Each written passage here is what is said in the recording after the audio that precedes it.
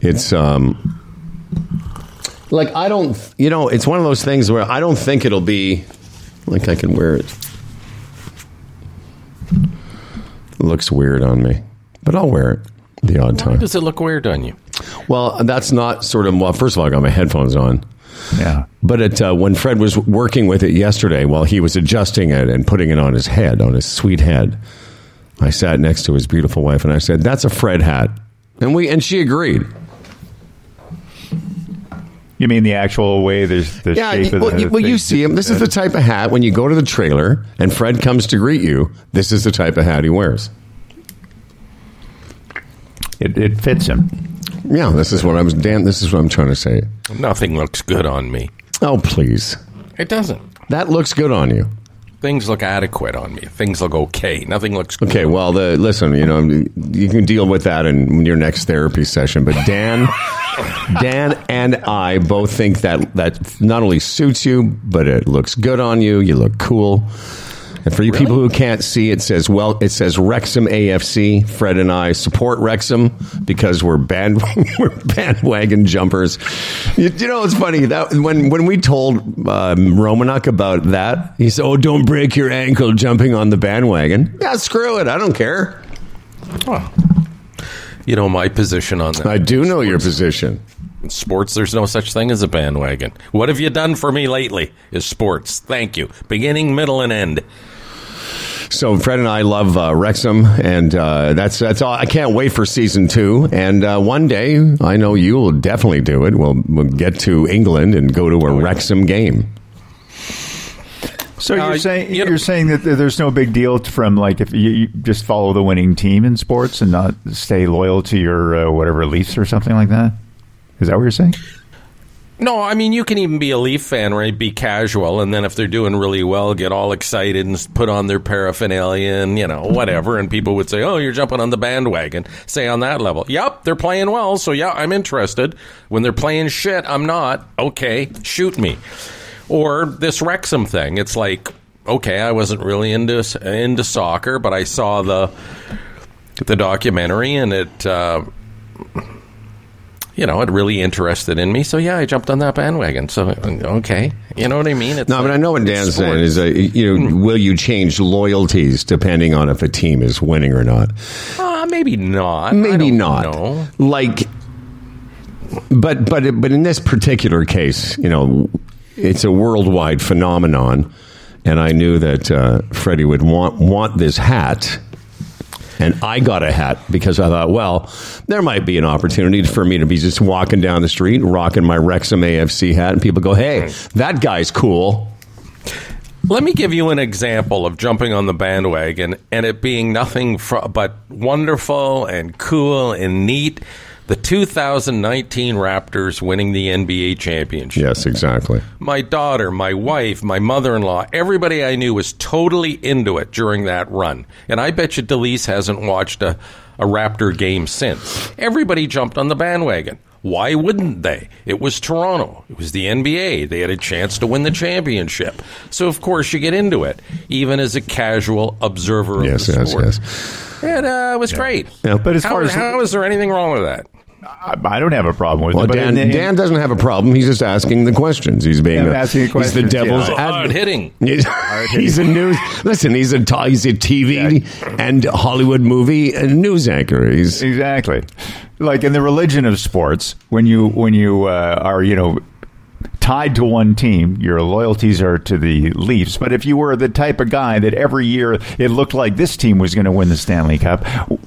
Is there anything wrong with but Dan, you're just asking. May I, Fred? You're just asking extreme examples. It's not like this happens. It's not like yearly somebody is jumping on whatever bandwagon comes along. And by the way, when's the last time you saw a bandwagon? I don't see them around. There hasn't been one in my neighborhood this season. But Dan, there's an element of that every year. Say you're a Leaf fan, they're eliminated. Guys that are really into hockey and wanting to watch the playoffs in their entirety might pick a team and say, well, my team's out. I hope Vegas wins, or I hope so-and-so wins. So there's an element of that. That's a great point, because after have I told you about this show Quarterbacks that I've been watching, or Quarterback? So I got through episode 4 last night into episode 5 because I wanted to see what happened. But I will tell you this: if the Buffalo Bills, who are the team I'm supporting now, right, if they got eliminated and it was the Kansas City Chiefs or Kirk Cousins and whatever team he's going to be playing for, I think he'll probably still be in Minnesota. Okay. But I would cheer for those guys because I've gotten a chance to know them through this series, and I would jump on that bandwagon. You know what bandwagon we need to jump on, Dan? The Start the Show bandwagon. Oh, yeah, that's a good one. And once we start the show, I have a question for you, Dan Duran, host of Dan Duran Do-It-Yourself Show on the Road. Oh, by the way, we have, Fred and I have done some, we were in the writer's room just before the show started, and we have come up with some brilliant ideas for Dan's DIY show, Dan It Yourself. Dan It Yourself. Yeah. Dan It Yourself, yeah. Here we go. Okay. All right. This episode of Humble and Fred is being broadcast to the world from our state-of-the-art Humble and Fred studios in Toronto, from our well-equipped Brampton facility with a pool, and from a table next to a balcony. And is brought to you by Bodog, the Retirement Sherpa, the Chambers Plan, Aaron Ventures, EVNet.ca, Architect Outdoor Living, Palma Pasta, and Stretch Lab Toronto. And now, here are two men who are thinking of helping out NAV Canada by becoming air traffic controllers because they know how to run air conditioners. It's Humble and Fred. Thank you. Thank you, Dan Duran. Yesterday, we explored the option of Dan hosting a do-it-yourself show, eponymously called Dan It Yourself. And this morning when we found out Dan's doing a reno at somebody's house and staying there, and then he's leaving that location today, yes, and going to another location, renovating their place in Stratford where he's been doing some work, and staying there as well. So here's our pitch. Go, Fred. Well, our pitch is, Dan, he renovates your home, but he has to stay there. Part of the deal is he gets to stay there overnight, and you can't be there. That's right.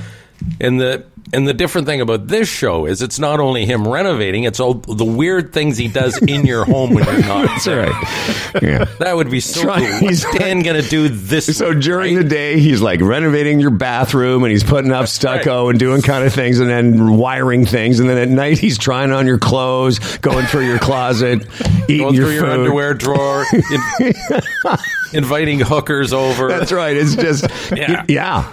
And mayhem. It's just chaos. And the great thing is he never has to have a place to live because he's danning it himself. Dan it yourself tonight. That's, tell me that can't be on one of those channels, you know. Can be. I'm not going to tell you it can't be. I mean, that's gold. At the very least, it should be on 5-1 or whatever they call that thing where they just run anything. Mm-hmm. Dan it yourself. Do a pilot. All right. I just have this idea. Dan looking for some food at the end of the day and then just tasting things and putting it back in the fridge. In another episode, Dan just licks everything. Just fucking Throw on their computers trying to get into their bank account. That's right. Dan trying to hack into their personal information. Dan it yourself. The Pattersons think they're getting a new bathroom, but what they're really getting is a new car, which Dan's fucking ordering online and shit. Yeah. Oh. Hey, look Dan it yourself. Look at their search history. Right. Love that. Love the concept. It's a winner. Do it. And you can just see the opening montage. You know, there's some Dan hammering and sawing, and then cut to Dan dancing and shit. He's dancing in their clothing. He's got friends over. He's got a party going on. 3 people in the bathtub, stuff like that. Yeah, great. Yeah. Mm-hmm. Oh, Daniel, it's so much. It's so rich. This bit. Dan, do you have like a scenario? Give us one. B? Yeah. I think we've just reviewed all the scenarios. Oh, we have. But do you have any things like, your scenario? Here's another thing I could do. In the writer's room, what would you say? Here's what I want to do. I could fix the bathroom sink and then order Uber Eats for everyone in the building. I want to put a pool in the backyard. I want a bandwagon to pull up in front. All right, Dan. All right. Oh, I love the idea. Yeah, it's something else. Yeah, speaking of things like that, like bandwagon, like bandwagon jumpers and phrases that seem to just have been around forever. Here's a phrase that I was contemplating the other day, and I wanted to run it by you, too. I'm not really worried about so much where it came from, but it's a phrase that's been around our whole lives, and the phrase is in reference to, say, you don't date somebody at work. Right. What do you say? What's the phrase people use? You don't shit where you eat. You don't shit where you eat. And I thought, I actually tweeted this the other day, but I thought it was kind of funny. I'm like, there's one of those things. You don't shit where you eat was instantly understood and universally accepted when that phrase was created, say, back in cave days. Like, the cave people were like, you don't shit where you eat. And I thought, speaking of Dan Duran, was there one Dan Duran type guy going, well, wait a second. Was there anybody in the discussion group of you don't shit where you eat that had another opinion? Well, I'd like just before we... What kind of distance are you talking? Yeah, like, I like the convenience. And everyone's like, hey, guys. You're outside 10 feet, you're okay. That's right. A bunch of cave people got together and went, okay, listen, there's been a lot of talk lately about all the shit near the dining room table, or whatever we eat on. I think we should adopt this don't shit where you eat policy. And one guy was like, but, sometimes I find it hard to get up after dinner, so I like to shit right. Go right here. Just go right here. Yeah. We don't have to leave it there. We could take it out. But I do believe that was one of those phrases. It had to be universally accepted. All in favor, 100%. Yeah. Mm-hmm. You'd think that there are many different languages would have the same kind of saying. Yeah. In all the different cultures of the world, it'd be the same thing. Now, Fred was right, but that's why I knew he would get it. Anyone would get that. That's what it refers to is don't date at work or don't date somebody close to your circle or whatever. Mm-hmm. But initially, it did mean, hey, let's not start pooping right here at the campfire because it's bad business. No. It's ruining. And look at Loris made a beautiful fucking dinner. Now everyone's shitting everywhere. I think it came at you said the dining room table. I'm just thinking of a big slab of rock and two. Yeah, exactly. Yeah, like the Flintstones. Oh, your mind runs wild, Howard. Oh, yeah. When you introduce these concepts. Oh. Yeah. There you go. You don't shit where you eat. Dan, have you ever shat where you ate? No. Never? Not once dated somebody at work? Yeah, you're mischaracterizing the kind of thing. I'm not going to challenge that one. That's not one. No, I meant, have you ever dated somebody at work? Oh, that's what you're talking about. No, I know. Of course, you haven't shit where you eat. I've gone back to the metaphor now. Oh, right. Okay, I forgot. Yeah, I didn't follow. I'm just slow sometimes. Okay. Yeah. I have. Yeah. You have. Oh, I have. Yeah. Oh, early in my career, yes, I did. Yeah. Early in the career. Yeah. And then got wise to, a few radio stations in, decided, that's, shouldn't do that. Well, because when it goes sour, you still have to work with that person. Yeah, exactly. It's no good. Even if it's just a quick thing and you go, then you still have to go back to work. Two thoughts on that. The first one, I would pose this question. Have you ever shit while you're eating? I have. Mm-hmm. Yeah, well, that's for sure you have.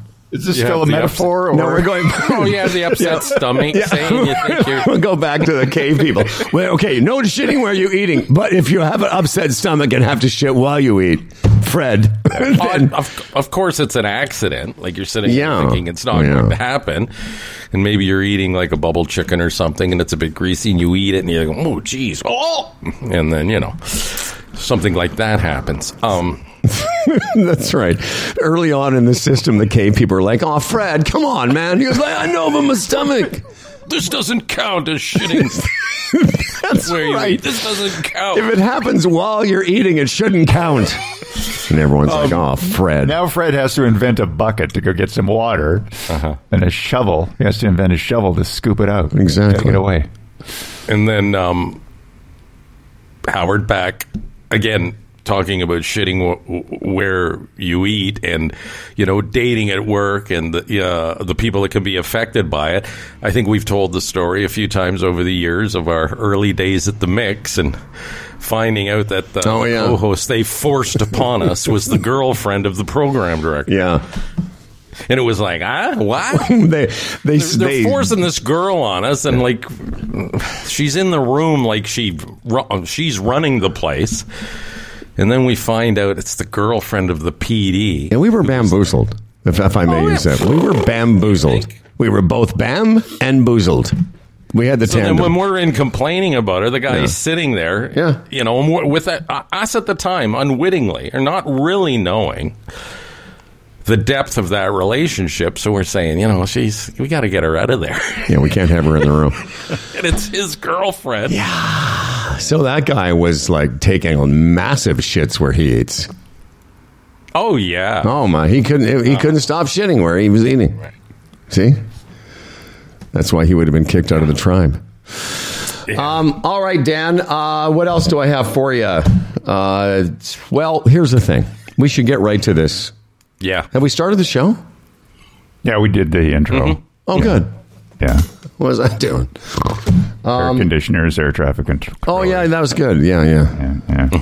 There's a thing, by the way. There are traffic controllers. There's a shortage of them, and that's whole. Oh, is that where that came from? Yeah. Apparently, during COVID, they stopped training air traffic controller. One of my good buddies, it's his girlfriend. She's probably late 20s, and she just went through. Because Fred said, who'd want that job to be an air traffic controller? She loves it. Well, I think I was going to say that on the heels of my opening statement. I think it's a special breed. It's a special kind of person. Yeah, right? She's handle that. She's smart. She's really smart, and she's very, very good under pressure. She was a high level collegiate athlete, and just no aviation background. And the training, because they've moved here from London, so I've sort of been keeping up with the training process. It's arduous and it takes a couple of years. And now London, England, or London, Ontario? Ontario. They were university golfers. He's a guy I know from the golf world. But I've been kind of keeping up like the progress of this young lady, and it's amazing the money they make and the pressure they're under and the training they get. It's pretty cool, actually. It's a great career if you can handle. I mean, I'm sure it's got a high degree of burnout because there's a lot of pressure to it. We have to stay focused all the time. You can't really let your mind wander. No, and that's why their shifts are so short. Like they are only on certain. Like there's different. There's tower. There's region. Like the people that are bringing the planes for the last three miles that you see at Pearson. That's just one section of a bunch of people that are handling the plane as it comes into the area. Yeah. Dan, what you just said, I mean, keeping, your concentration. Again, you got to be a certain kind of person to have that discipline. I often think that about, major league umpires, right? Not so much the guy behind the plate because the ball's coming at you. But those guys on first and third, you've got to be watching all the time because you're the guy that has to call, was that a check swing or did he swing through? Just think if you just start daydreaming for a sec, right, and miss something like that, the pressure that's put upon you, or you could literally lose your job over that kind of thing. Mm-hmm. Yeah. So for 9 innings, you have to be concentrating on exactly what's happening on the field. I couldn't do it. I'd be looking up at somebody in the crowd or watching somebody eat their hot dog. Oh, no, I agree. I'd be boring. I was going to say that. I'd be sitting there going, this is so fucking boring. I'm standing here at first base. I would think I often saw the first and third base or those line judges and the guy in the midfield thinking, are those guys like, they want to be the umpire? They want to be the guy behind home plate? Do they switch? Yeah, they do. Oh, okay. they go around like during a series, right? One night you're behind the plate, then you're Oh, okay. So you're not always the guy in the cool jacket behind the plate. Okay. No, but I'm just thinking, it's the playoffs or something, and you daydream for a second, and a ball is scorched down the line, and you missed whether it was fair or foul. Like, Jesus Christ. And really, I can't really recall incidents of that happening, but my God, it wouldn't be a job for this fella. What about the coaches? What about the first base coach and the third base coach? There's some boring ass jobs. Like, seriously, what are you doing? I mean, you talk to the guy when he's on base, and then third base guy waves you home. What if that doesn't happen in a game? You got all dressed up for nothing. But what if it does? What if it does? But what if it does? So we're going to do a little commercial here, or I'm sorry, a sponsor-supported message, and then we're going to introduce you all to, I guess just the beginning. Just the beginning of Humble and Fred AI, Dan. Oh, and Dan Duran as well. Uh-oh. Yeah, you're going to see this. It'll be great for Dan to see this for the first time. Freddie and I have been watching it since both of us woke up. And we'll explain in a second. But first, here's an important message about this type of thing. Well, tomorrow, the British Open begins in Liverpool, I believe, Howard Open said. Championship. Open Championship. The early line is out. Rory McIlroy and Scotty Scheffler, co-favorites at plus 750. Third, quite a distance back, is John Rahm at plus 1,400. We'll, keep your eye on that. As I said to Howard, who would your favorite be? And you pick those two guys. Well, I am, a golf prognosticator of some renown. Hey, whether you're a sports bettor or horse racing fan, a poker casino player, Bodog, your number one source of online gambling entertainment, from their industry-leading odds, world-class sportsbook and feature-rich poker room, to their fully loaded casino and racebook, they've been providing Canadian players with an unparalleled gaming experience since 1994. That's Bodog, and yes, you can wager on the Open. What'd you say again? What else? Well, when we were kids, we called it the British Open. It was called that forever, and because it's not just Britain, it includes the continental. It doesn't matter. They call it the Open Championship. Here's what I call it: unearthing value. If you're looking to unearth some value, we recommend AaronVentures.com. Now trading under Boron One Holdings, and what they're holding is some rights to a big mining op in Europe, in Serbia, I believe.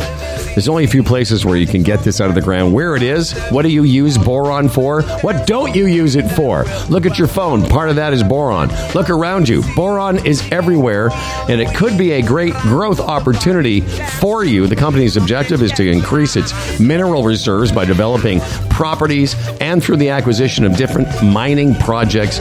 Let me tell you, they're on their way to getting boron out of the ground, and it will make a difference in your life. Perhaps. Make sure your Sherpa checks it out at AaronVentures.com. I'm sitting here in the studio that we built almost 7 years ago. We started moving stuff in here. We started in September of 7 years ago. What was that? 2016, I guess. 16, yeah. And on the wall are some stills. What do you call them, Dan? Slides, or they're from a cartoon? What are those, cells? Cells, yeah. That Rich Tunes did. He would take audio from the show, and then he would animate it. And it was very funny. He took literally sort of an air check from us, and he would put it to Phil and Eileen and me and Fred and all these different characters. It was really something. And some of the early ones were just amazing. And then the inevitable happened, Dan Duran. I'm going to share my screen with you here. Let me get to it. Wait till you see this. Because the characters are just hilarious. I apparently look like Woody Allen. But that's not the point of it. You guys, can you see that, Dan? Yeah. Let me make it full screen for you. And then if you're watching this on Facebook, you don't have to. You can go just click on it. I've already put it on our Facebook page. So and if you watch it on Facebook, share it if you can. Because Rich of Rich Tunes, who developed this, you put some work into it. Although put some work into it, share it so people can see it. Yeah. So I'll tell you what, Dan, I'll play it first, and then we'll talk about how he did it, all right? Would you like that? Yeah, sure. Oh, sorry, I just burped. Hang on a second. Here we go. All right, Dan, and this was... this isn't actually audio from our show, as I described the way he used to do it. This is just, he took... Just watch it first, and then we'll explain how he did it. All right, ready? Okay, yeah. I think we're recording now. Yep, it looks like we are. Okay, well, good morning. This is AI Humble and Fred, the most uploaded virtual podcast in the country. So today on the show, we're going to hear from Virtual Lumbee, Virtual Tony Clement, and the Virtual Sherpa. Freddie P. How's my little virtual co-host up there in Trailertopia? Good morning, Howie. Yeah. Everything up here is fine and good, except for all the no-good shitting Canada geese and the boat-chewing otters. Oh, yeah, and don't forget those blood-sucking black flies. But other than nature itself being my mortal enemy, I'm doing just dandy. And how about you, Dan DeRooney, you massive, musky, manly man? Are you enjoying being a deeply voiced AI persona? I'm doing rather well, gentlemen. And I have to say, my wang may be virtual, but it's still bigger than both of you. I'll confirm that, Howie. The other night we were all drinking by the lake, and when Dan turned around to grab his beer, he knocked all the logs off the campfire. Well, boys, remember, what happens in the uninhibited wilderness of the trailer park stays there. Now, let's get this show started. I need to be finished by 9 sharp to make my tee off time. I've been known to play a little golf now and then. But Howie, you're forgetting something. You're virtual now. You don't play golf. Freddie, I could be dead for 20 years, and I'll still be playing golf. There you go. I think we're recording now. Hang on. It looks like it again. Well, Dan Duran, what's your first reaction? Oh, my God. That's just fascinating to watch. All of that, just the caricatures of all three of us. So, so he said I used photos of all three of you to generate the Pixar-style avatars of yourselves. It's quite a long explanation. You know that we don't like reading. But then I'm sure Dan would find this interesting. I'm going to send this to you. Okay. So there's a lot of steps involved, obviously. Yeah, but he said it happened in about an hour that he did this. Really? Yes, yeah. Dan. I'm going to send it to you right now. An hour, yeah. Wow. So you can see all the steps that Rich went through. Yeah, he said it was, not as difficult as you might think. I mean, hey, when you know what you're doing, but... Right. He said if I spent a little more time, I could finesse the images and the cadence of Howard's voice a little bit better. Although, if you haven't seen it and you're just listening to this on the podcast, before you see it, I look like Woody Allen. For sure. Freddie looks like, I think, the most like yourself, although it's more of a... You seem a bit bigger. And Dan looks like the least like Dan, but sounds the most like Dan. He says, I used photos of all three of you to generate Pixar-style avatars of yourself to star in the video. So the thing is, it wasn't so much him creating our images, it was the process creating those images. Right. So that process views me like that and you like you, and which is interesting too. He said I used something called 11 Labs to train the AI to simulate your voices. None of what you say in this video is recorded from your show, unlike what he used to do, which, by the way, just go look at that too. Go look at some of the stuff that he did. Just Google Rich Tunes, Humble and Fred. I did use excerpts from today's podcast to train the AI how to sound like you when it read the scripts I wrote. Oh, he wrote the scripts, but you guys never actually said anything you hear in this video. Oh, I get it. Okay, good. Well, I'll tell you what, dude. When I saw this, and Freddie and I before we saw each other at the beginning of the day, we were both watching this, and it's something else. Oh man, when I first run, man, I was pissing my pants. It was like, as opposed to shitting where you eat. I was pissing where I work. You pissed in your own pants, not the first time. I was, though. It was... it's something else, Daniel. It is, yeah. Yeah, it's entertaining, really this whole AI thing. So entertaining to all of us right now because it's so fascinating that it's happening. But 10 years down the road, it's going to be said, we'll have a bigger... By the way, Dan, I did listen to that New York Times podcast you shared. Rudra shared it as well. about the world of, just why artists and entertainers and human beings in general are worried about having AI scrape, that's what the phrase they use, scrape away images and information and just spit it out as their own. In our case, we could care less. Go ahead and replicate us, please. Less for us to do. Listen, just from this aspect, you don't like somebody, and we've seen it already through some of those political commercials that were AI'd and untrue. Somebody could dislike you and get you saying a bunch of stuff and just put it out there. Now the onus is on you to disprove it, to prove that you didn't say that. That isn't you. I mean, that's just wafting into such a dangerous territory. I mean, it really is. But there's so many tentacles to this. But but just put that one aside for a second. The artists, back to this podcast, you should listen to it. It's just interesting, funny, interesting. But let's say you write something. Oh, yeah, what is it? If you write something, yeah. Let's say it was Canadian Thinker, and you kept doing. Let's say you'd continue to do Canadian Thinker. These are your thoughts and opinions, and then AI could just basically say, "Write me something in the style of Fred Patterson." And all of a sudden, scraping all these ideas and opinions and phrases that you use. That was the thing that got me in the interview. Like this woman that had been researching this. A lot of the things that she had been saying in articles that were available online were now being regurgitated as though you wrote it. And I didn't really understand that until I listened to it. That an artist, not us, but real artists, intellectual property, their creative property can be repurposed without their knowledge. And that's why, by the way, I'll just finish by saying that Sarah Silverman is suing them because because they've replicated her and her style without her permission. Well, you think this thing, it's almost got to be choked off at the beginning. Again, that's why I admire what the actors and the writers are, and that's a big issue for them. You got to stop it now. Before this could be like a runaway train. It's just frightening to think where it could go. I mean, it's like the internet basically itself, a wonderful tool that has been abused to the point where half the time you don't know if what you're reading is true or not. Shitty position to be in, but that's where we're at.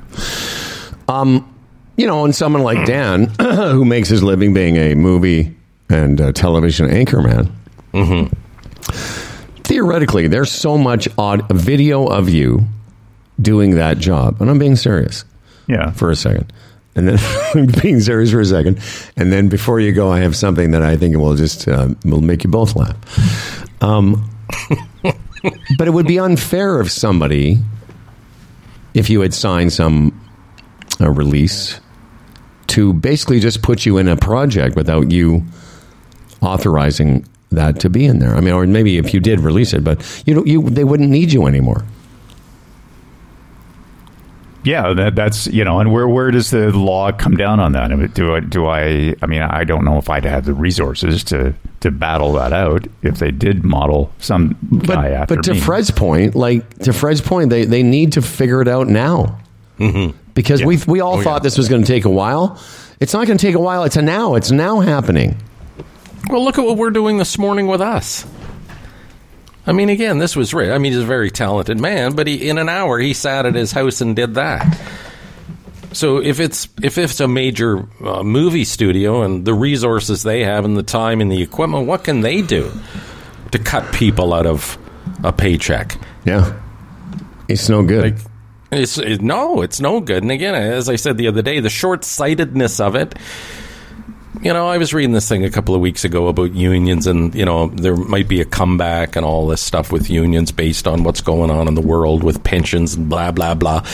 There was, and not in our lifetime, the attitude of, companies and maybe corporations that a happy, healthy employee makes our company better. A lot of that has been lost now.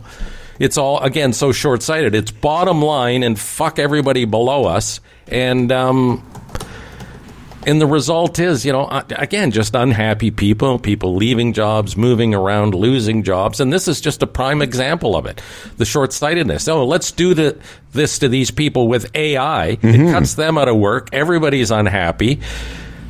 It means less audience because less people can make enough money to come and actually see our projects. Like, it's bizarre.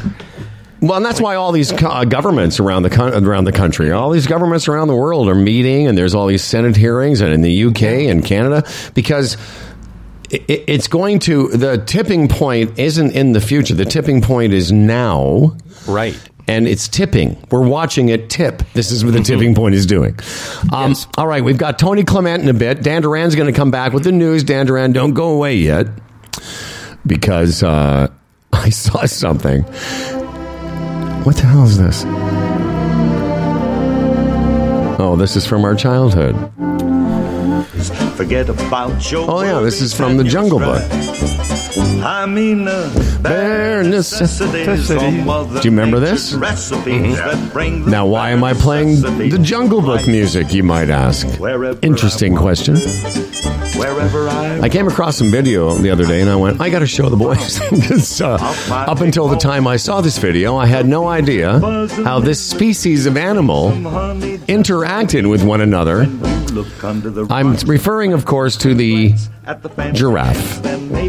So, any animals when they're in the wild, when they are competing for female attention, have different rituals. We've all seen these documentaries or shows where they show like different species of birds, and they puff up their chest, or they make their plume look beautiful or whatever, to try and attract a woman, a woman animal, a female of the species. Are you with me, Dan? Yeah. Okay. Yeah. So you wonder, if two giraffes are hanging out and they want to attract a female giraffe, and they get into a bit of a shit, like kind of pushing each other, whatever, like in a bar, like what guys do. Giraffe fight. What would you imagine giraffes use in a fight? Well, friends, let me share my screen again. You're going to fucking love this shit. It's just ridiculous. Can you see this? Yeah. Okay, well, let me just refresh it. Okay. And then we're going to play it. Oh, wow. They just slap each other with their fucking heads. Wow, yeah. There's two little stubby horns on top. They're hitting each other. Boom! Boom! So that's not a fight. That's cozying up for screwing. No, that's two males trying to attract females. Oh, I see. Okay. So they fight it out. Well, they're not really doing anything. I mean, it looks violent, but they don't seem to be any worse for the wearer. No, I know. But it's like fucking... okay, I know okay. I know God made all the animals in his perfect image or whatever, but... I would have thought, before this, if you said, hey, how do giraffes fight? I would have said, well, kicking, I guess, with their feet, their hooves. But these fuckers, boom! Ow! And... They've got to be thinking to themselves, well, this is all we got. All we got is our big, long necks and head.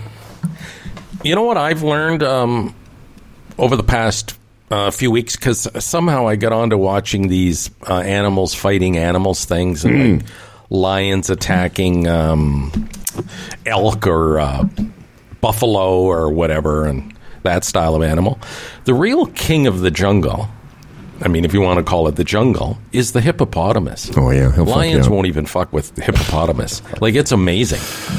There's lions attacking a deer or something in the water, and a hippopotamus will have no part of it. He'll just come over and stomp on the lion. It's amazing. And they don't like those hippopotamuses. Yeah. But you might call them the king of the jungle, not the lion. Yeah. They just had bad publicity because they look so weird. That's right. But anyway, I don't know why that amused me so much. I've watched it. It's great. It's fucking... I just thought, isn't nature great? It's like, well, I guess we're going to fight it out. What do you got? I just got this fucking long head. And if the fight goes too long, they knock each other out. Do they really? No, I'm just saying. I'm sure they certainly leave there going, I don't know, was that worth it for you? Because my fucking head is killing me. You know what's wild about the jungle and animals fighting each other and killing each other for food sources, and is when we see it on film, we feel really sorry for the animal being killed. Mm-hmm. But that's just the circle of life, right? Oh, is it? Because the animal that was killed probably kills some other animal so they can live. Yes. So, but seeing it on film, our heart goes out to this poor animal that's being literally, in some cases, being eaten alive. That's the only part about alive. I know. I find that fascinating too. Like, yes, the lions they track down and whatever, or the fuck they eat gazelles and shit, and then they all jump on it, and the gazelle knows it's over, right? But it's not instant. Like, it's still alive and kicking around while some of the animals, the lions, are eating its stomach and its legs. Howard, I saw one last week. I think it was an antelope. He's actually looking back, watching them.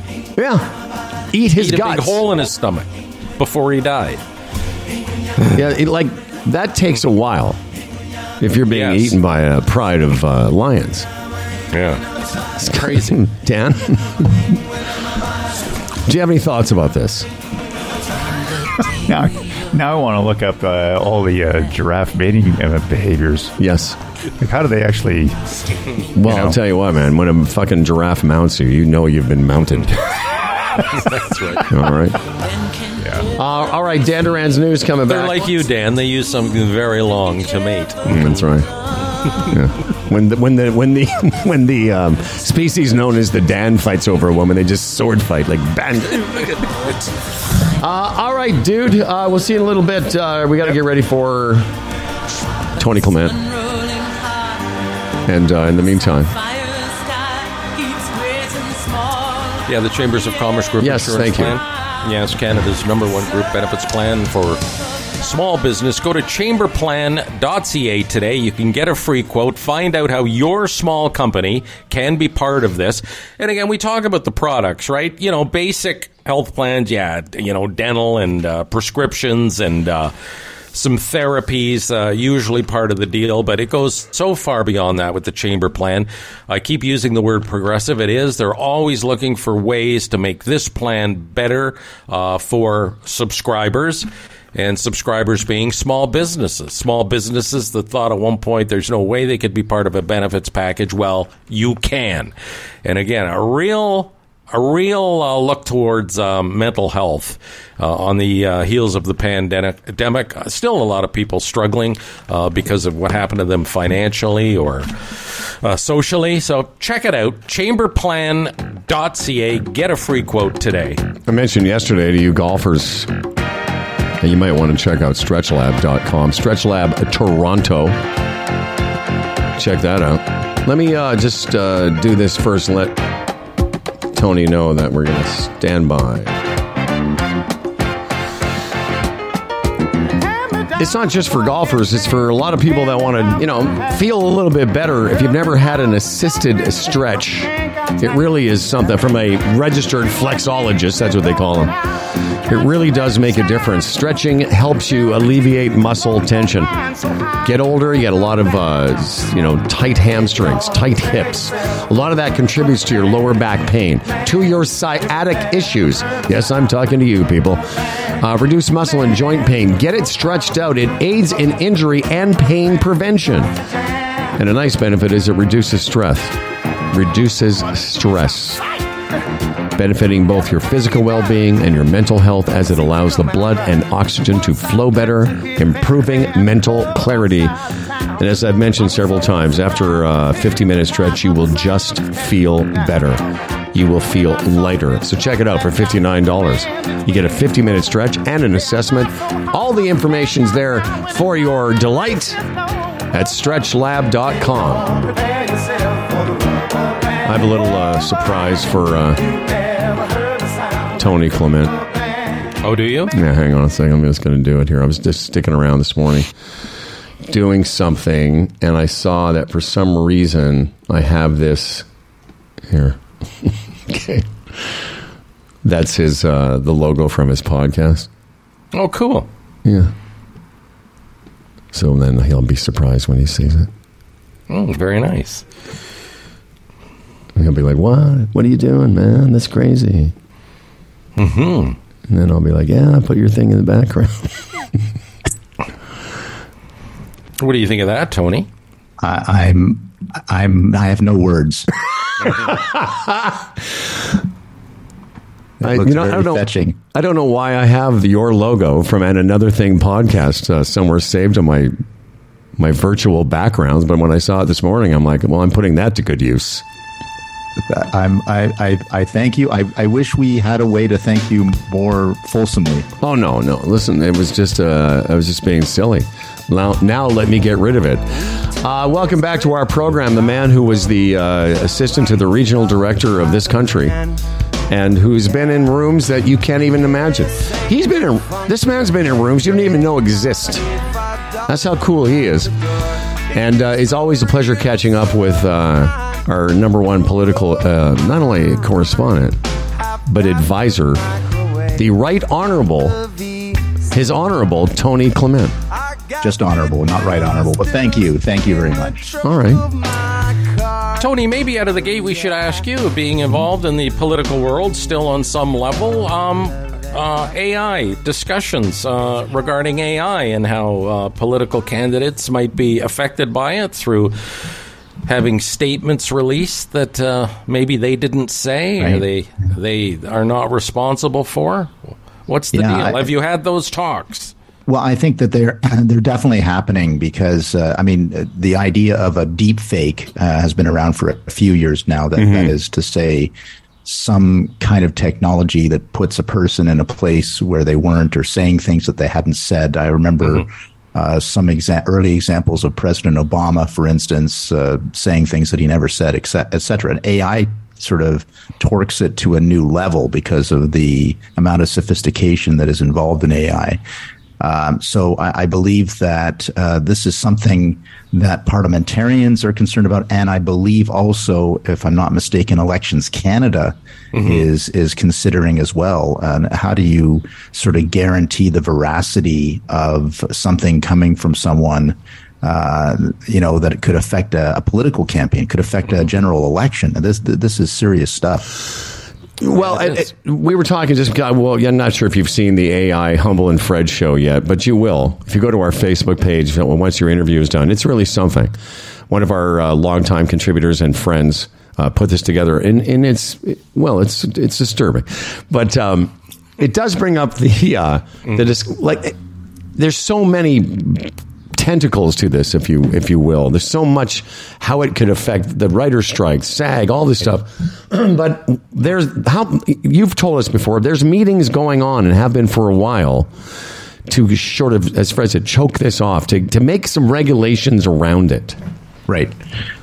And here's the tension on that. So I think that there is a push in U.S. Congress, for instance, and in Canada to have a regulation. There's no point having a Canadian regulation or a U.S. There should be international regulations. So that, I think, is logical, but of course is more difficult to accomplish.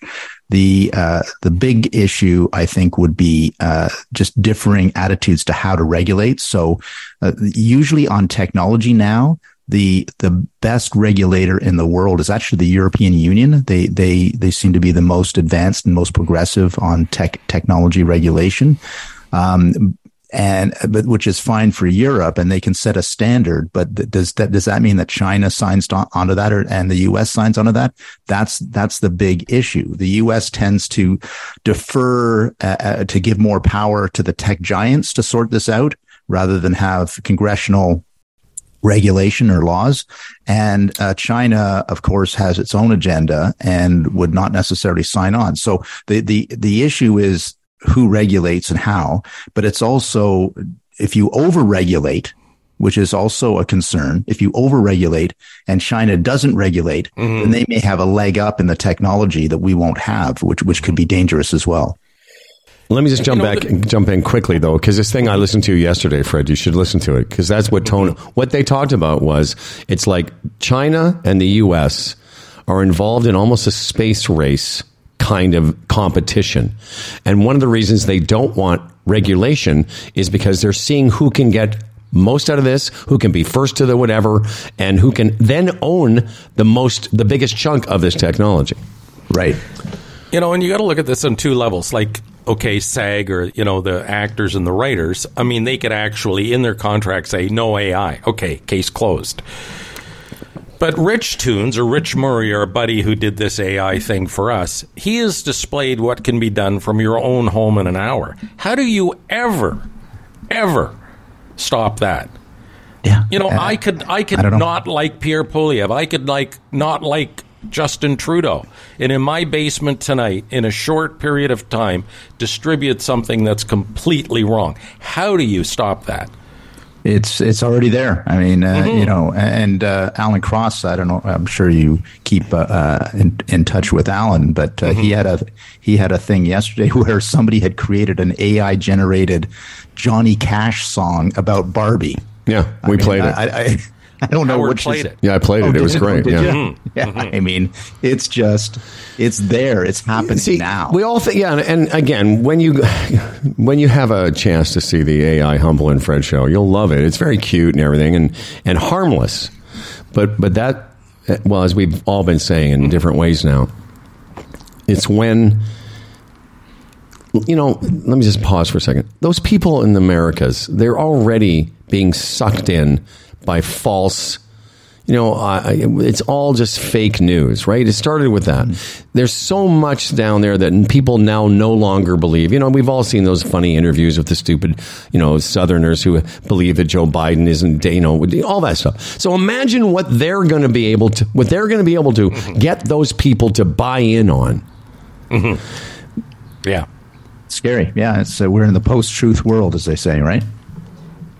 And what frightens me, and again, I'm not, at my age, there's only a short period of time to go in the big picture.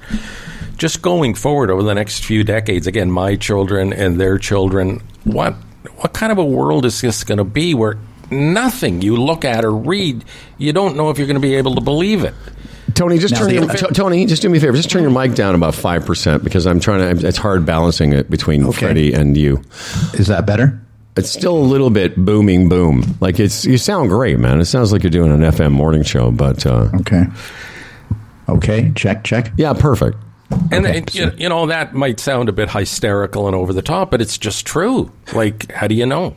So, and on the other side, I saw a report that they're working on utilizing AI to assist in detection of cancer.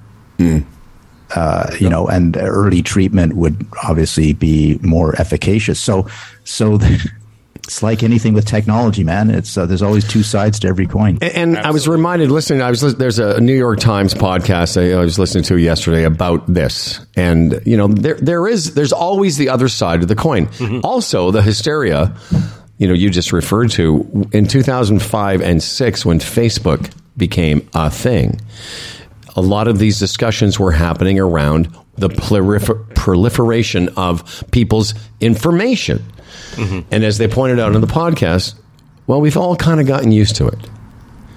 We've had 15 or 18. We all make our deal with the devil when it comes to technology, right? Right. And some of us opt in, opt out. Yeah. You can, at some point it seemed like we all had to be on Facebook, but that's not true. It seemed that, Instagram just introduced Threads, don't have to be part of that.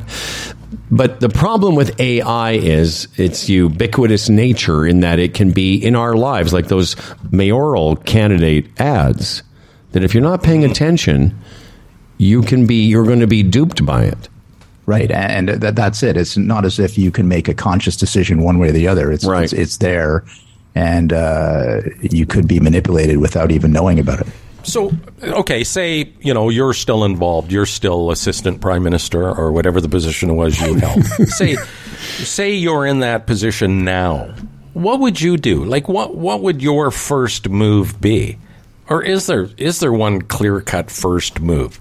How do you even initiate a defense to this? Yeah, I think you should be having conversations with the Canada's security apparatus, which in turn is having conversations with our allies to see what the national security threats are. I think that's the first thing you got to be doing.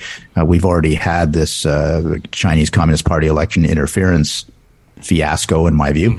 But we got to get a step ahead rather than always reacting, right? So I think there's got to be some coordination amongst allies on the national security aspects of it.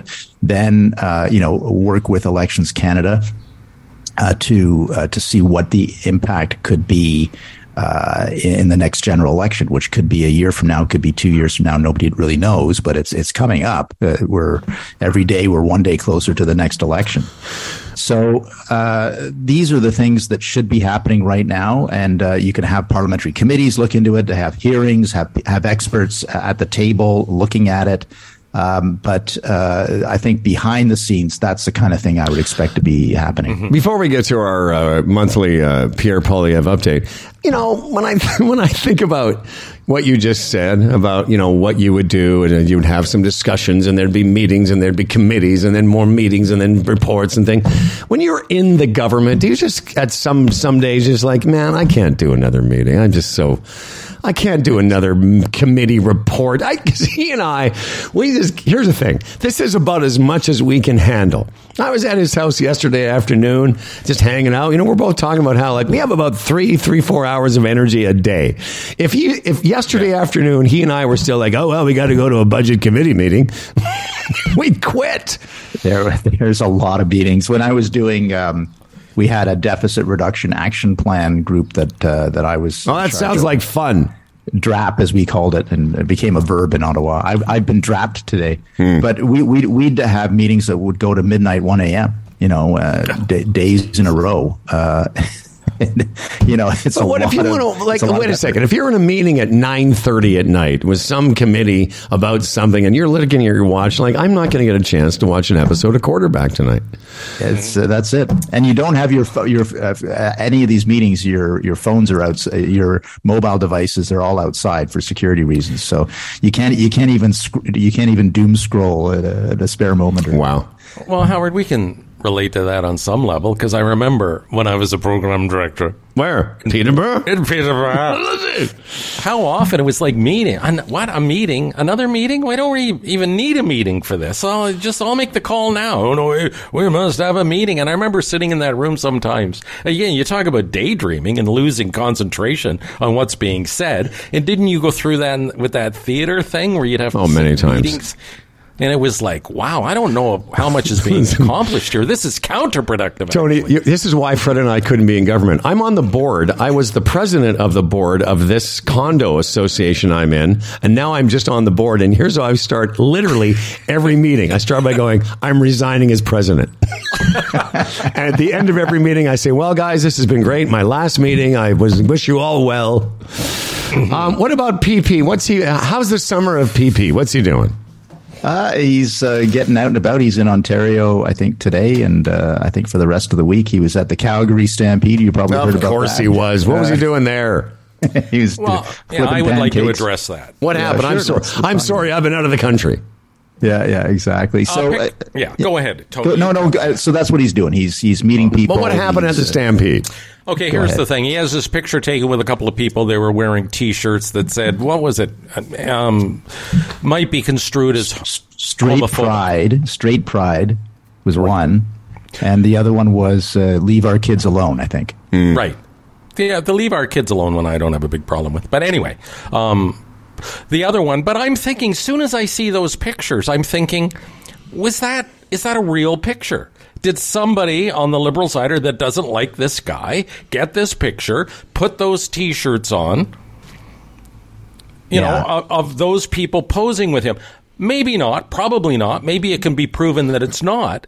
But the first thing that came to my mind was, and I'm not a big fan of the guy, and I don't care one way or the other. I'm thinking my immediate reaction is this real? Yeah. And how sad is that? Well, there's a number of ways that it could have been set up. That's one way. I don't think it was that way, but okay. Danielle Smith was caught in this too. The Premier of Alberta was caught in this too. The same T-shirted people, and she said it right. She said, I'm not I'm not a billboard for your T-shirt, right? Like this is getting stupid, where people have messages that they want to convey, use a politician and a photo op, which is like, this is like 2 seconds long, guys. Like and then the next person comes in, and then the next person comes in, and Pierre has to sometimes stand for 90 minutes, 2 hours at a time. No good. People Wouldn't do it. People are lined up to have a picture taken with the guy. Yeah. So, is this the state of our politics now? Well, this is what we're worried about. I was going to say about you, Freddie, I'm not surprised that you would think that, but it's not just because of AI and the fake news of the last 10. You've always been, I'm not saying this as a shot, right, but you've always been a bit more of a devil's advocate, cynic when it comes to this stuff. I don't like Polyev. I put that T-shirt on and I make sure I have a picture taken with him. Yeah, well, I mean, that's why you can't take that stuff with a grain of salt. The guy was interviewed later who had I think it was the straight pride guy, and he said, "I'm not voting for Polyev. I don't like the guy. He's too liberal for me." Okay, right. What are you going to do there? Yeah. By the way, I just weird. I was driving over to Fred's place yesterday from a golf course, if you can imagine. I was out in the country. And I drove by somebody's place, a farm, sort of, not a big farm, but a guy who was living on this acreage. And his whole thing was Canadian flags and they lied.ca. Like, you just know it's like anti-vax house. But because my point is, everyone has an agenda. But have you been, when you were a politician, did you have to do the Stampede? Yeah, I've been to the Stampede probably half a dozen. I love the Stampede. Because I was a morning guy in Calgary, and the Stampede really is one of those uniquely Canadian things. A lot of Canadians should check it out. I used to say it was like an excuse to drink vodka at 8 o'clock in the morning, because everyone's having vodka and orange juice, and then you're having these pancakes, and you're just basically drunk from morning till night. And I was going to say, as a politician, as a morning guy, it didn't matter. I could go to bed at 11. But as a politician, you're sort of... You have to eat all that stuff, and you have to maybe have a drink when you don't want to. And well, isn't the saying you drink triple, you see double, and you act single? I did not know that. That's a good one. That is a good one. Have you ever been a drinker? Ever? Never. No, I've never touched alcohol in my life. Well, there you go. You see? Good for you. Like how? When you were a teenager and all your buds were like... I was the designated driver, Freddie. I was a popular guy. Now, did you do it? Was it religious reasons or just or cultural? Like just I probably had a little bit of alcohol consumption in my family that I didn't like to see. So I interesting. Turn the other way. I get it. Right. What about pancakes? You have to eat pancakes at the Stampede. Yeah, and the maple syrup. Oh my gosh, yeah, man. pancake! Listen, it's what do they say? The greatest outdoor show on earth. It is. And by the way, one of my people I'm working with is the Charlie Crockett Band. If I can do a shout out to the Charlie Crockett Band from Waco, Texas. Nice. And we got him up here in Canada. His band. He performed in Toronto, but he also performed at the Calgary Stampede. So watch that name, Charlie Crockett Band. They're going to be great. Charlie Crockett right here. What's a Charlie Crockett, as we say so long to you, what's a Charlie Crockett tune that we should be aware of? I've got I Am Not Afraid, Welcome to Hard Times, Silver Dagger, Jamestown Ferry, The Man from Waco. They're all good. I Am Not Afraid, I think, is one of my favorites. Oh, okay. Yeah. Well, hang on a second. Because not only people should know that you're a smart guy, but you're also a musician. Oh, yeah, Charlie Crockett. I've seen this guy around. I've seen this before on my Spotify, making actually. Waves. He played Willie Nelson's 90th birthday party. It's good. I like this guy. Well, listen, man, we're just one day closer to getting Pierre Polyev on this show. I can feel it. Exactly. We don't need to make, it's just a tiny bit of progress. Whatever you do, don't show him the Humble and Afraid AI, because it's scary. Okay. Fair enough. It's great to talk to you guys. You're doing a great job. I know you're enjoying the summer too. So, Tony Clement, great to see you guys healthy and happy. As my people say, you're a menschy guy, Tony. You're a menschy guy. Likewise, Tone. Good to see you, buddy. Thanks, pal. All right, guys. Take care.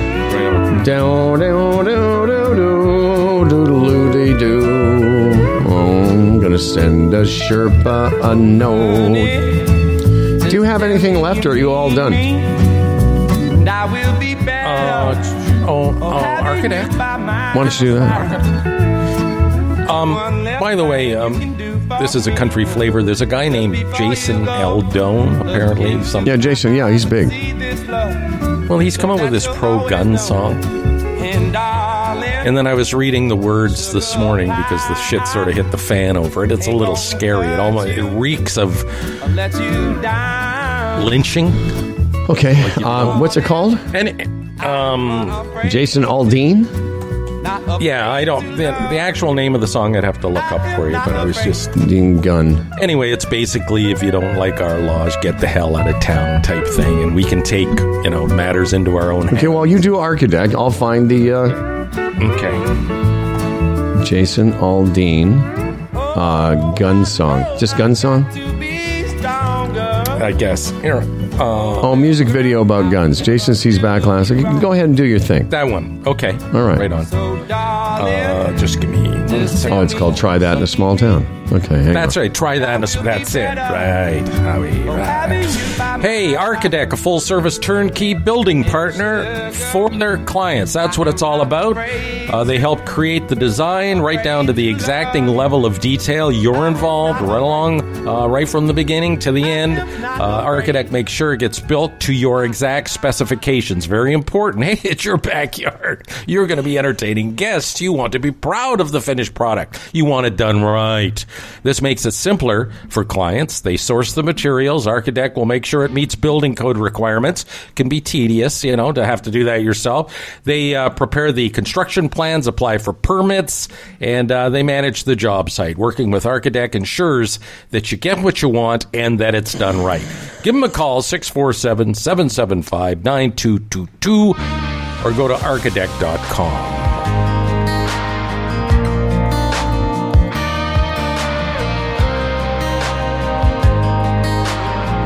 Yeah, Jason Aldean. It's called Try That in a Small Town.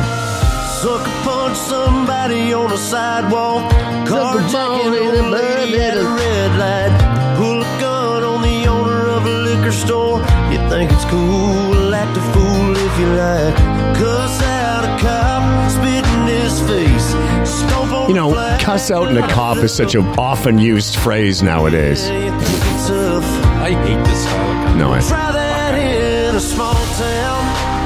See how far you make it down. All right, let's discuss this another time because the Sherpa's standing by and I Well, have I don't no even interest know. in He's it. just a fucking moron, actually. But anyway. But you know what? He's singing to the crowd that loves that kind of stuff. So they're not gonna not love it. You know why? Because they use words like "cuss out a cop." Stupid idiots. Lottie D.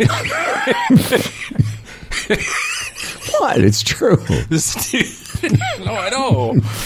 You stupid idiot. The stupid idiots. Why are they so stupid?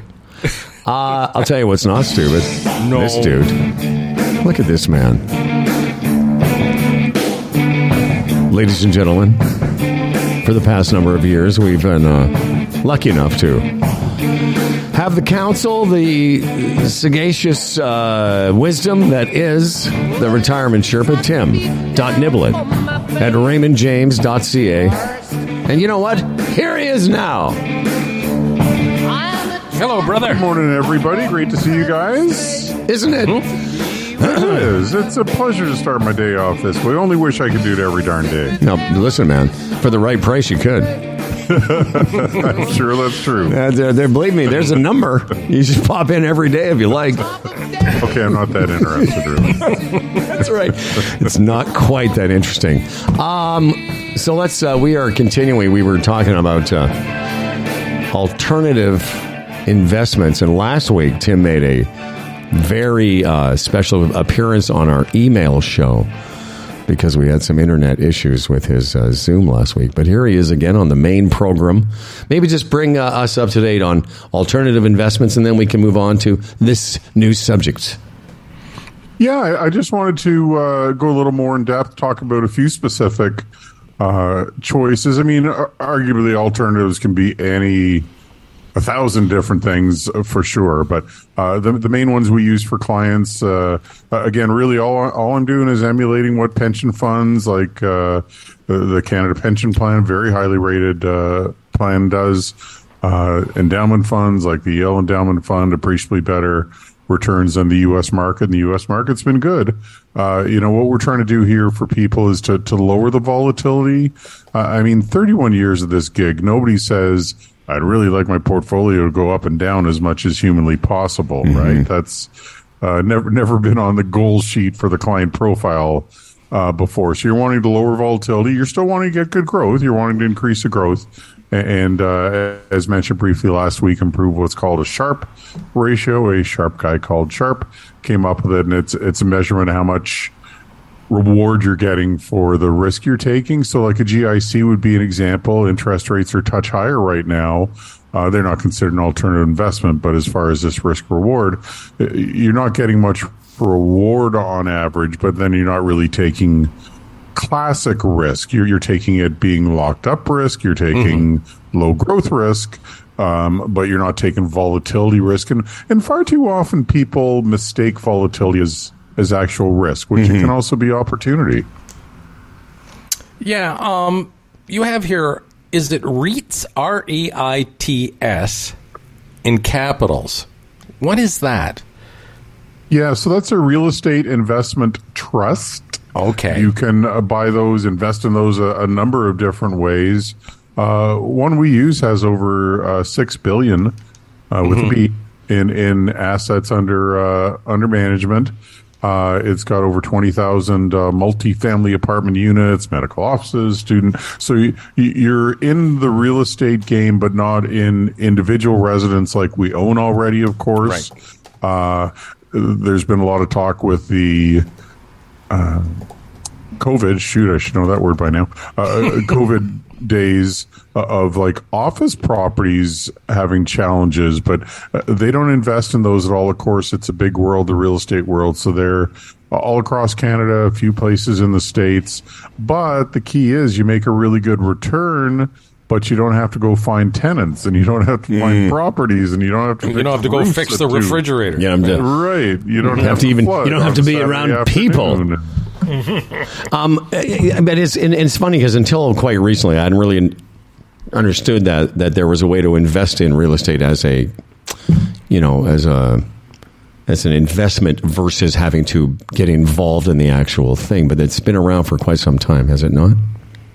Yeah, none of these are new, right? They've been used for decades, and classically in our product cycle, things will be used by the wealthy first, right? Because of the accessibility to them, or the capital, or the ability to get great people on their side, and then it comes down to us normal folk eventually. Okay. Well, this is just another example of why you need a guy, and in particular, this guy. Because again, a lot of people want to invest their money. They have no idea about, the width of options that are available. Listen, I've had the. Go ahead. Sorry. There are so many of them, right? I've been at this for a little bit of time and have a lot of resources. It's so hard for me to keep on top of everything, right? There's so much out there. But in a perfect world, what you want to do is have things that are going to grow over the time frame that the client needs it to, right? That we need our money to grow for us. But with as many things that have different rhythms and don't do the same thing at the same time. What I was going to say is I've had the benefit of Tim having to sit down and explain some real estate things to me, and it's quite funny. We should tape those when you have to go over, okay, so this is what you'll get. And I'm like, what? You have any thoughts about the Open Championship, or as we used to call it when we were kids, the British Open? Going to watch some of it? I'm old enough to remember when it was called the British Open. Yeah. Of course, I can't do anything but cheer for Rory, although he breaks our heart quite a bit. I heard you guys mention quarterback briefly today. The Netflix series, I really enjoyed it, the new Netflix one, and so far, I can't tell you why, but I find it more interesting than the golf one, than the Full Swing I do too. One was. Yeah, me too. I don't think they did a great job on the Full Swing. I think they're going to have a better second season, but I can't leave it alone. I've watched now 4 or 5 episodes of this thing, and I keep talking about it every day, and I know some other people have heard us talking about it, but it's very compelling and gives you for me, it was a real sort of a glimpse inside what the NFL really is like day to day and how much work those guys do. Oh my gosh! I mean, well, nobody's paying you $30 million a year for nothing or whatever, but back to the Open. It's coverage is going to be literally in the middle of the night, and I've got tournaments. I got a bunch of stuff going on Thursday, Saturday, and Sunday. So I won't get a chance to see all of it, but I'm going to definitely watch it. It's one of my it is probably one of my favorite golf tournaments to watch. Why, Fred? Because it's got so much volatility, depending on where you are in the draw. And what that means is, if you're one of the first groups out, say early in the day, versus the groups that come out in the afternoon, it's completely different conditions. And no other golf tournament does the topography and the elements make such a huge impact on the scores. So, in the first round, if they tee off at 8 a.m. there, it's like 3 in the morning here. Yeah. Oh, wow. I told you, some of the coverage starts on, I guess, NBC's streaming service is called Peacock. It's starting at 1:30 in the morning. You got to be quite the fan over here. Yeah, I'm not going to take that in. Yeah. Wow. That's like my BC days when NFL football would start at 10 in the morning, right, on a Sunday, which was great. Same thing last week with the Scottish Open, this week with the Open Championship. Yeah. It's very cool to be drinking your coffee and watching live golf. Tim.Nibble at RaymondJames.ca. That's how you get a hold of him. And always a pleasure having a coffee with you first thing in the morning, my friend. Yes, and I'll consider your generous offer of stepping it up to the whole week there. There'd be no problem having it be Humble Fred, Dan, and Timmy. Oh, your podcast rankings might plummet, though, so we can't do that for you guys. Not at all. All right, pal. Pleasure as always. Enjoy the sunshine, all. Right on. See you, Tim. Thank you, Timmy. I was waiting for him to say. You said to Tim, he said something beyond the show more often. You said something, well, for a price. I was going to say, you should see what we're charging Dan Duran. Oh, Daniel. Where's Dan? I got to send a note to Dan because Dan, we could get him on a little early here. Look at this. Yeah, this Jason Aldean guy, apparently he was performing, or he was right in the middle of the Las Vegas shooting, too. And apparently, talked about being traumatized by that, and now he comes out with this song, I guess, because the timing is right. I would imagine he's a trumper, but... Well, why wouldn't he be?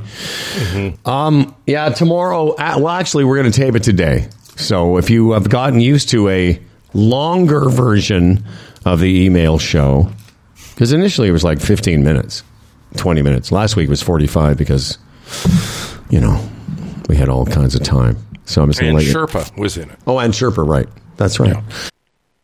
So if you're wondering, tomorrow's email show will be a tiny bit shorter. Dan Duran is here. Now, here's to a fella named Dan Duran, a hell of a guy with a hella big wang, the quintessential anchor man. His voice is nice and low. Dan Duran, the anchorman comes. As for credentials, he has none. Can't tell a headline from his bum, but his voice is nice and low. Dan Duran, the anchorman's here. He's prone to falling off his chair, but he's got a big wang, so he don't care, and his voice is nice and low. My voice is nice and low. And now live from another DIY project house, here he is, movie and television anchorman, Daniel Duran.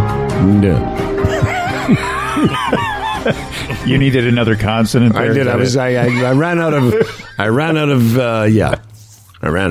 Daniel Duran. You can now pee without fear of goats in Alaska's Olympic National Park.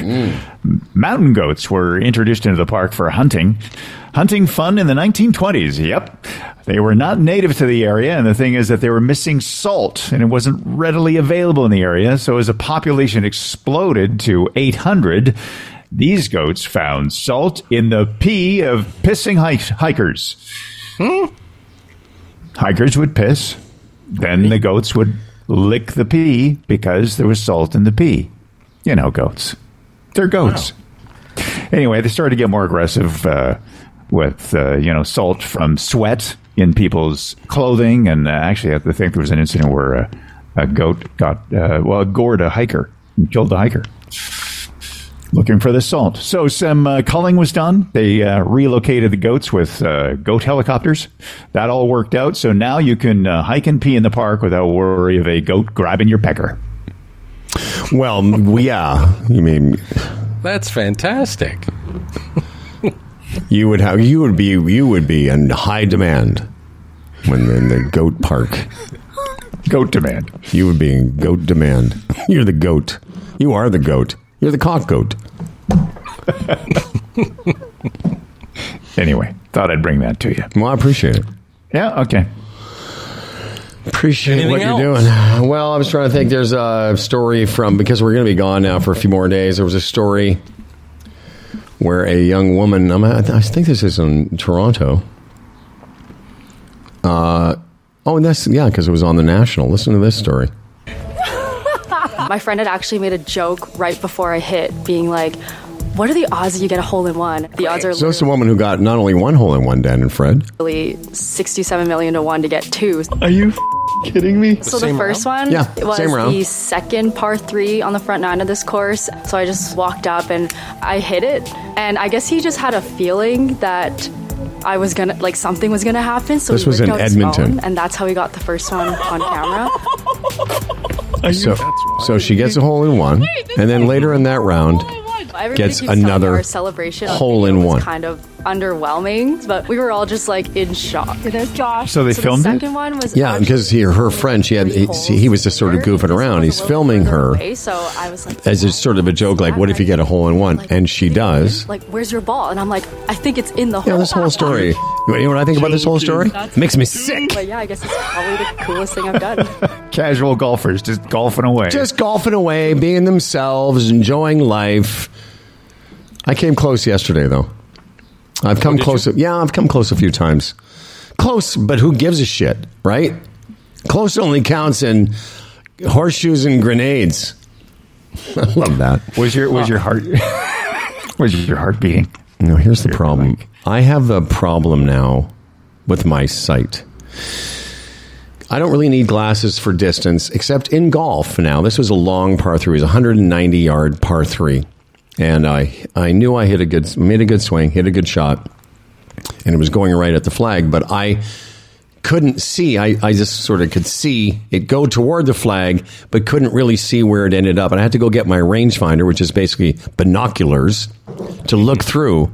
And from the tee box, you know, it looked like it was just past the flag by a couple feet. But when we got up there, you could see that the ball mark was just in front of the flag. It would have had to go right over it to the path that it ended up. Anyway, that's going to be what's going to happen to me. I'm going to get a hole-in-one, and I won't be able to see it.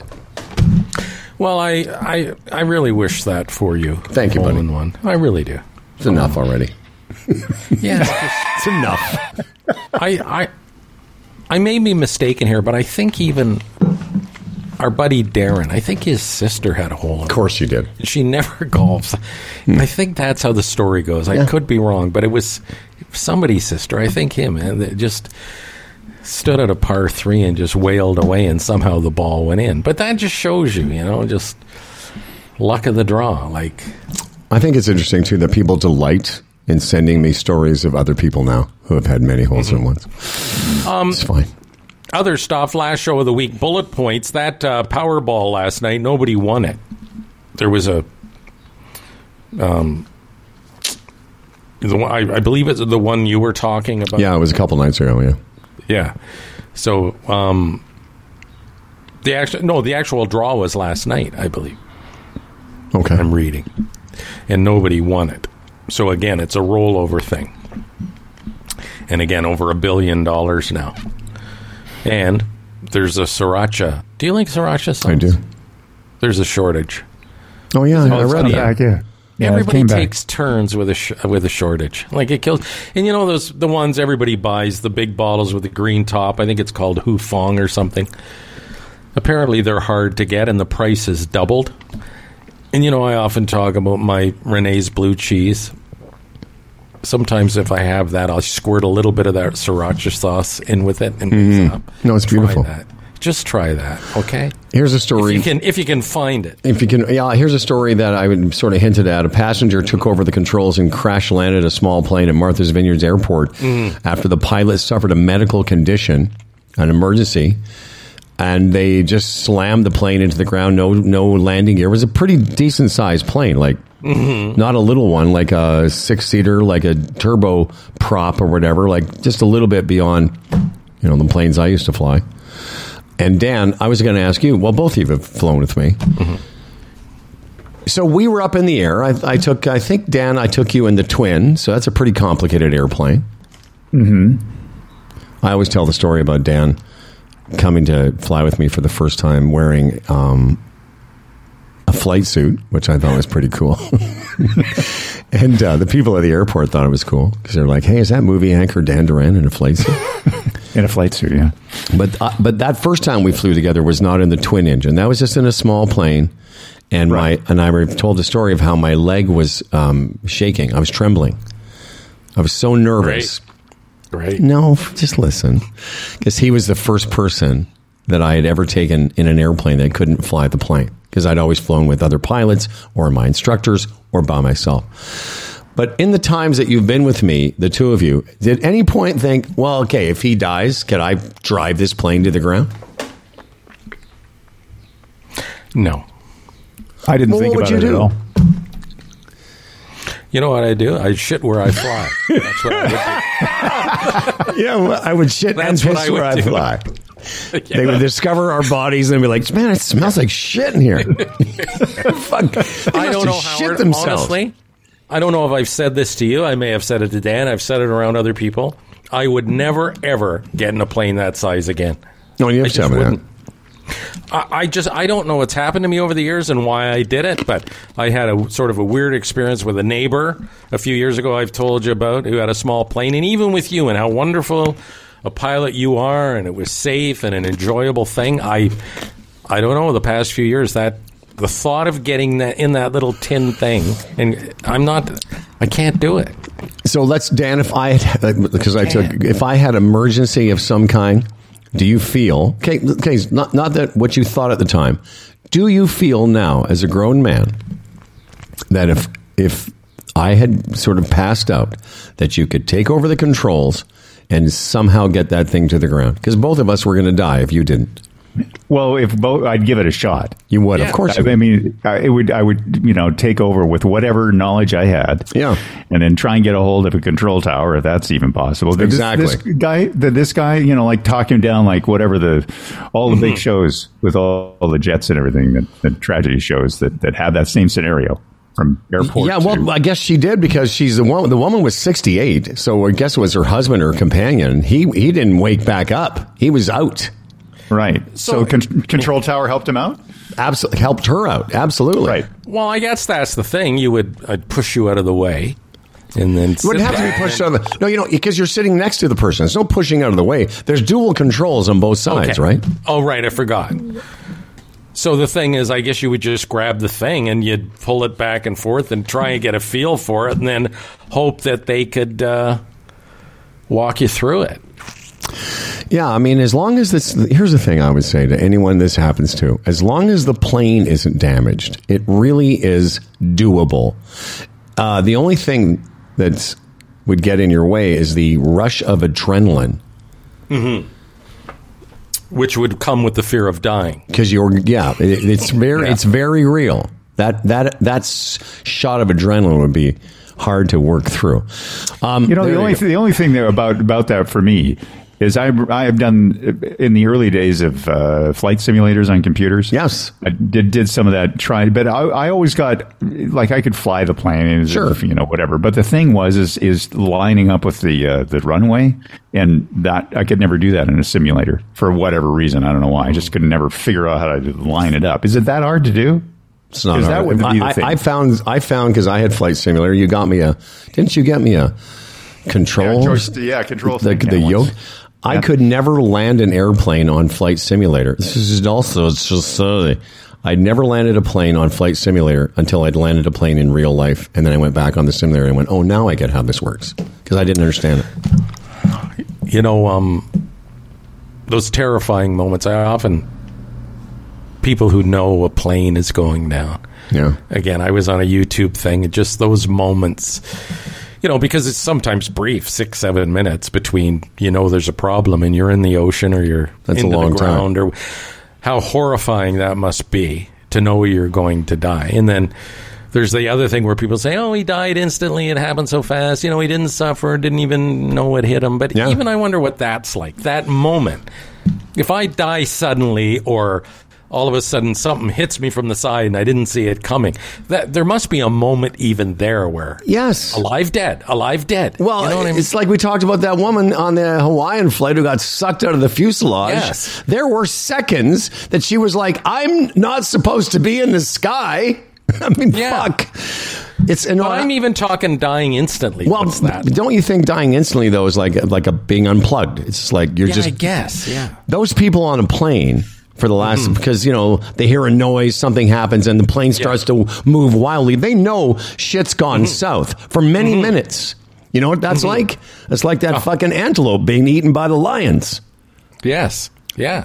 I would rather. Yeah. I don't know what I would do, because I've talked this over with other pilots about what do you think the pilots are doing, and universally, all pilots have their same response, which is they'd be working the problem to the ground. If you listen to any of those cockpit recordings, very often they're trying to figure out the problem until it's obvious they can't. But the passengers, they're just. I don't know, Dan. I'd start punching myself in the face just so I could end it. I would just try and kill myself before the fucking thing went into the ocean. You fucking. Would you go into the crash position, or would you just fuck that? No. The joke ever. I used to. I just look around like, okay, this plane's going down. Who's going down with me? All right, we got more shit to do, so we got to go. Okay. All right, Dan. Thanks, everyone. See you on Monday. Right on. Second on. Okay.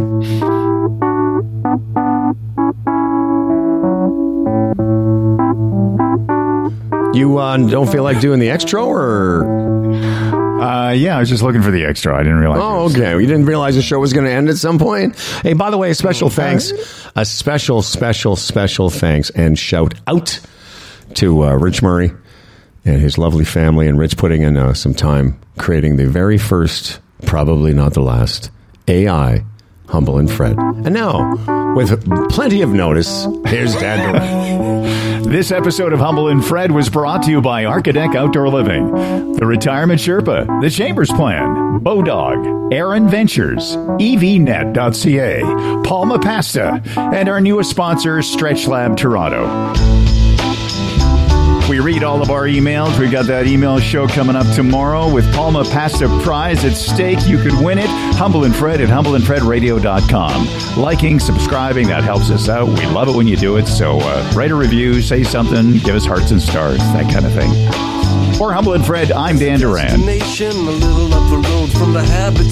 every goddamn day. A place we saw the lights turn low, the jigsaw jazz and the get fresh flow, pulling out jobs and jamboree handouts, 2 turntables and a microphone, bottles and cans, or just clap your hands, or just clap your hands. Where's that? I got 2 turntables and a microphone. Where's that? I got 2 turntables and a microphone. Where's that? I got 2 turntables and a microphone. Where's that?